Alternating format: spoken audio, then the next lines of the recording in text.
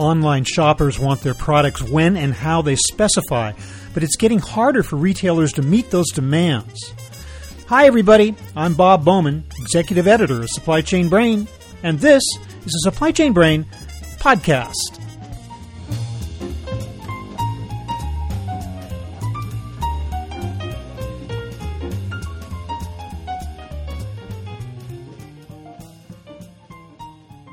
When it comes to retail and the world of consumer packaged goods, complexity and volatility rule. And for retailers, the situation is only getting worse as shoppers step up their demands for rapid delivery. In surveys, 40% of consumers name delivery as the most decisive factor in their shopping experience. And 94% won't return to a site after just one delivery failure. So there's precious little room for error. On today's episode, we take a look at the retail and e-tail landscape with my guest Gaurav Palta, Managing Partner of Client Services and Solutions with Noodle.ai. He lays out the three issues that are currently plaguing the retail supply chain and, fortunately, proposes some cures. Chief among them is the still developing science of artificial intelligence.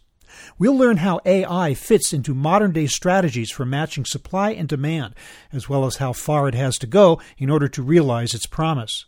So here is my conversation with Gaurav Palta.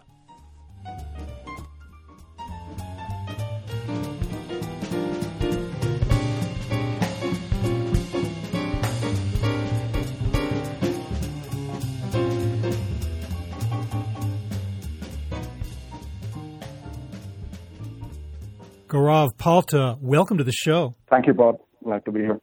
Would you describe for me in general terms just what is the problem or what are the forces that are driving the need for change in the retail and consumer packaged goods landscape today? There's a lot going on and a lot's been written about this as well. But the biggest change that we are seeing in the consumer and retail landscape is this. There is obviously an increasing level of complexity and volatility that's emerging. A lot of this has to do with sheer demand growth. You have 10 billion people on this planet by 2050. The number of SKUs, it's not surprising for a large consumer company to be shipping 50,000 to 100,000 SKUs across hundreds of ship-from locations. There's a sheer growth in demand that we are seeing. But there is also an increasing complexity being driven by volatility. And volatility, especially in the consumer space, as the impact of internet influencers goes up, as the expectations of the consumer become more stringent, we find that the sheer volatility, both on the demand side, as I just spoke, as well as on the supply side, which a lot of this emanates through over-constrained assets. It is through constrained material inbound supply for certain critical components. There is a tremendous amount of volatility that is emerging, not just from the demand side, but as well as the supply side. The fact that 40% of the customers actually expect on-time delivery as being the most important factor. About 95% of them will not return if you have one delivery failure, right? It's just increasing the level of volatility that we are seeing on the demand side, but it's not restricted just to demand. As the competition grows, supply side volatility is also becoming a very, very important factor, whether it is around constrained supply, constrained materials, supplier performance, production predictability. Everything, if you kind of think about it across the system, both demand and supply, is increasing in complexity and volatility. And I think that is the overall context, which kind of brings us to this broad conversation of what is truly driving waste today in these environments. But it's aspects like that within the consumer and retail market which are kind of at the front end of pushing the complexity and volatility across the landscape. Okay, I want to go through these three major issues that you have identified that are plaguing retail and CPG supply chains today against the backdrop that you just painted for us of the situation that the industry's in. Let's start with the problem of excess inventory, overproduction, and product service defects. What exactly is going on there and why? That's a fantastic question to dive into, Bob. I think as we kind of unpack this question alone, it'll set a line of sight as to the eventual conversation around what AI can actually bring and do in the context of this. So now if you think about inventory and service levels and on-time delivery and so on and so forth, a lot has been done and a lot has been written about this, and there have been companies that have been devoted for decades trying to solve these KPIs. Now the question is, what is the fundamental problem then? And how should we be thinking about these overages and shortages and sub-performance of metrics in a way which is new? Are we fundamentally reframing or rethinking what's driving this in order to be able to actually have hopes that we will have a solution that actually works? When you think about, let's just take inventory as the starting point. In the context of what I just explained in terms of system-wide volatility, where you have demand and supply-side volatility, the underlying problem that is driving inventory and service level performance is the fact that when you're trying to deal with system-wide volatility, but you're trying to do it with just rules-based systems, it fundamentally leads to noise.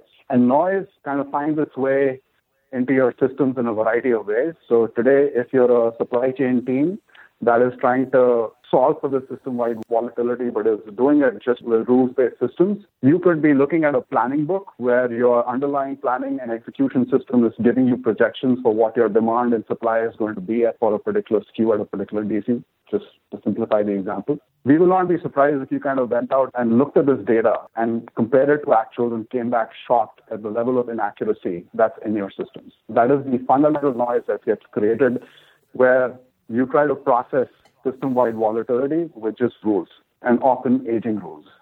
And 80% then of your entire supply chain function, 80% of that time is now spent trying to cut through this noise, figure out what's real, how to back into decisions that need to be made to against identified risk. And as a byproduct of that noise, you find a lot of interesting metrics, and I'm going to give you a leading indicator to what finally results in fill rate issues and inventory issues and so on and so forth.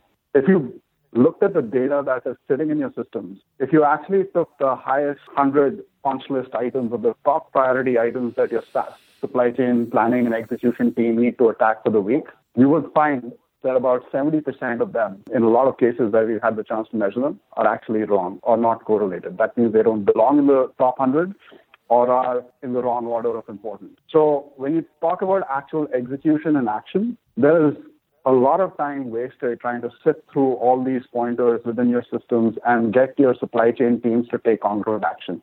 If you have taken the trouble of configuring alerts, and alerts in themselves are very important objects. These are labeled events that point you to a certain risk. If you have taken the trouble of actually configuring alerts in your systems against this raw, noisy data, it will not be uncommon that you will experience hundreds of thousands of alerts per week, which are disjoint, disconnected, and 80%, like I said, of your time of your planning and execution team is spent trying to sift through this noise. When we design this from the perspective of the end user, very often we find Mondays are Groundhog Day because your planning runs ran over the weekend. You came in on Monday and you have a tsunami of alerts that is probably going to take you 2 to 3 days to get through. And at the end of it, you're just kind of chasing actions. And a lot of the overages and shortages that you find are because of delayed response actions, like the ones I just mentioned.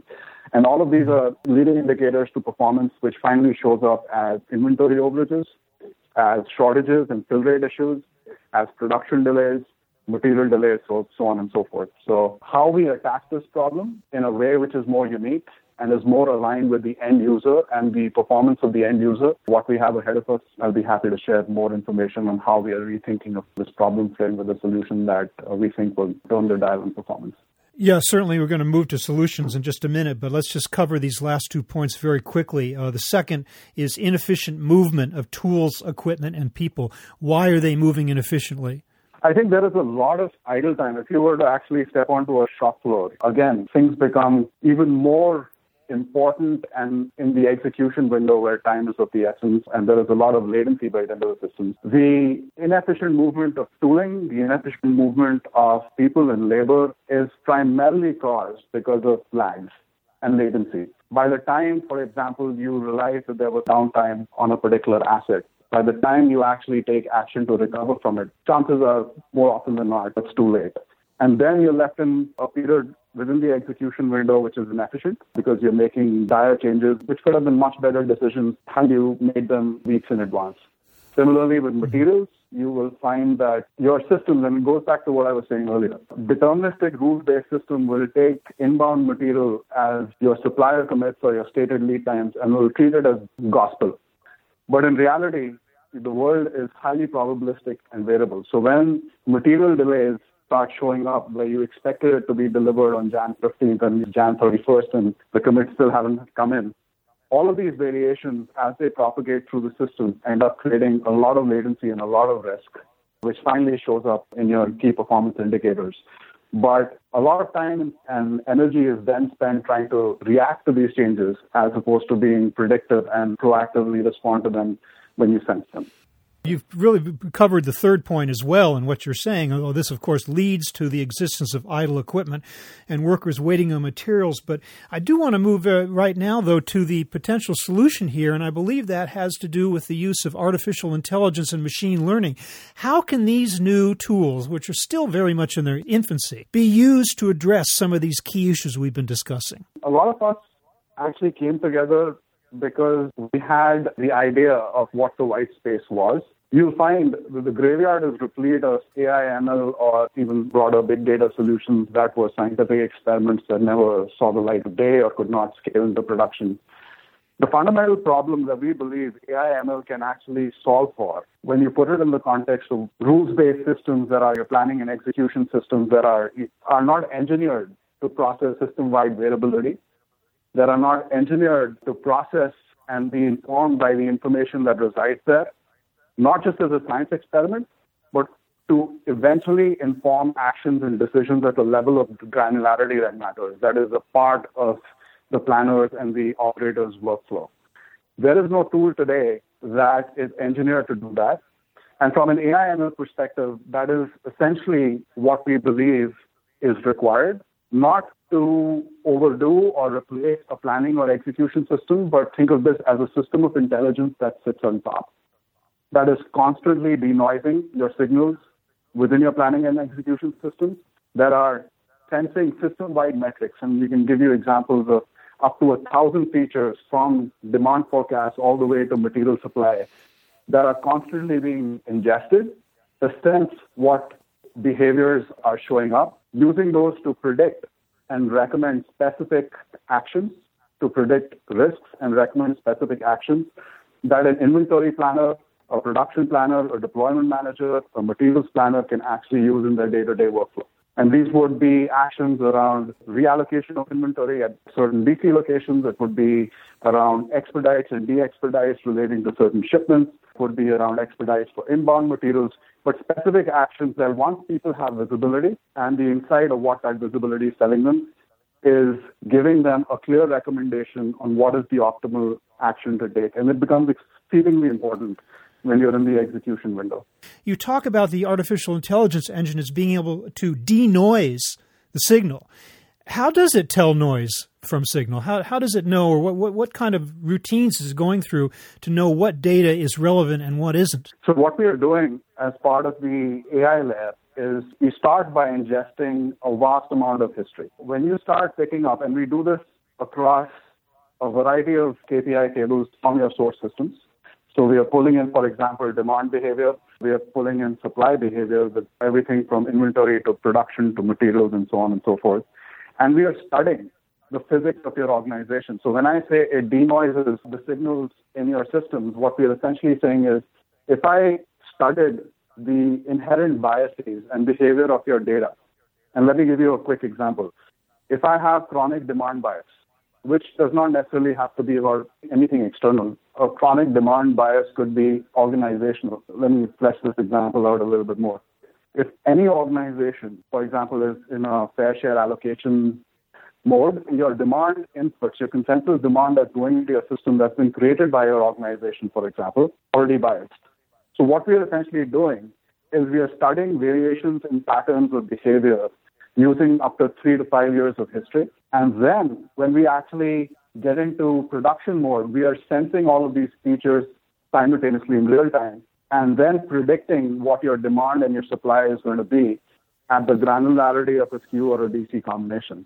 When you compare our predictions versus what your force planning systems and your rules-based execution systems are projecting what it is going to be, there is an increased level of accuracy. There is a material lift in the accuracy of those signals, which are actually probabilistic predictions as opposed to deterministic projections.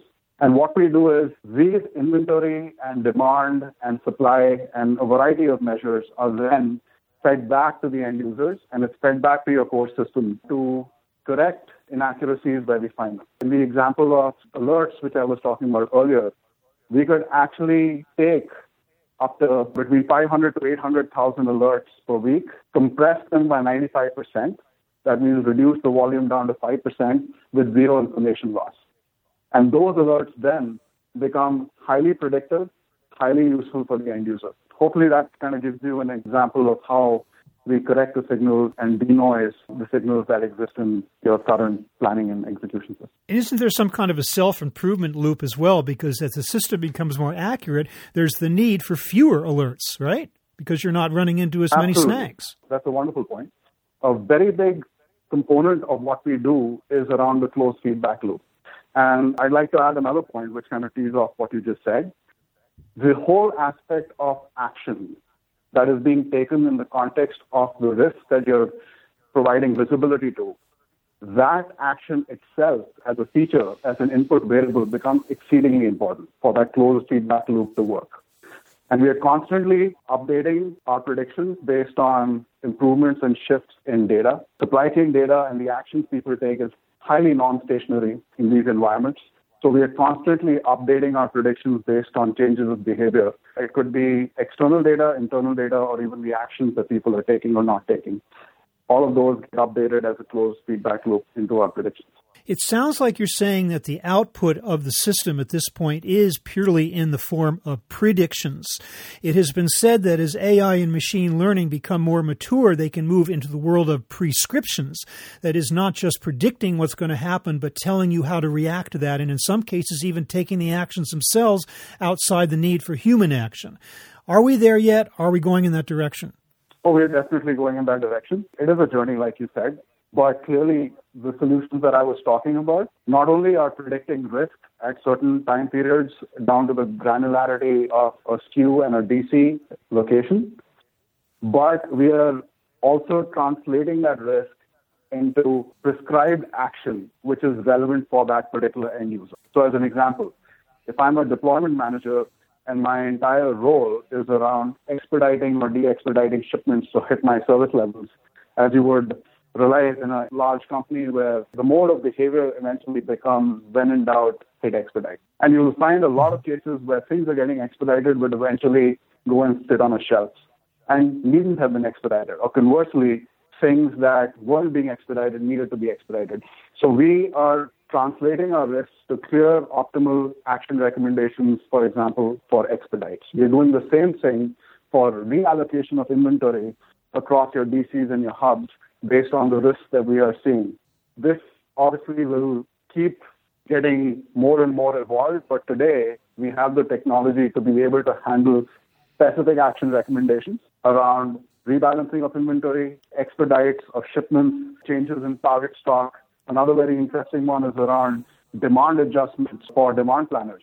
It's not uncommon for 50% of your demand adjustments between, say, 12 weeks to when you're approaching T0 down to 4 weeks, 50% of your demand adjustments could be going in the wrong direction. So for us to be able to recommend actions around demand adjustments also becomes very, very important because that's source of a lot of what flows through. To answer your question, the recommendations are already here, but there is no finish line. The evolution and the maturity of those recommendations will keep improving as technology improves. But I don't want to leave the audience with an impression that this is a distant future. It's already here. And in the process, of course, as the noise gets filtered out, we start to get an actual picture of reality in a real or near real-time basis, and retailers and CPG producers can respond accordingly. Gaurav Palta, I want to thank you so much for painting this picture for us of how AI and machine learning really can address some of these big issues that are plaguing retail and CPG supply chains today. Thank you so much for being with us today. Thank you, Bob. It's a pleasure being here.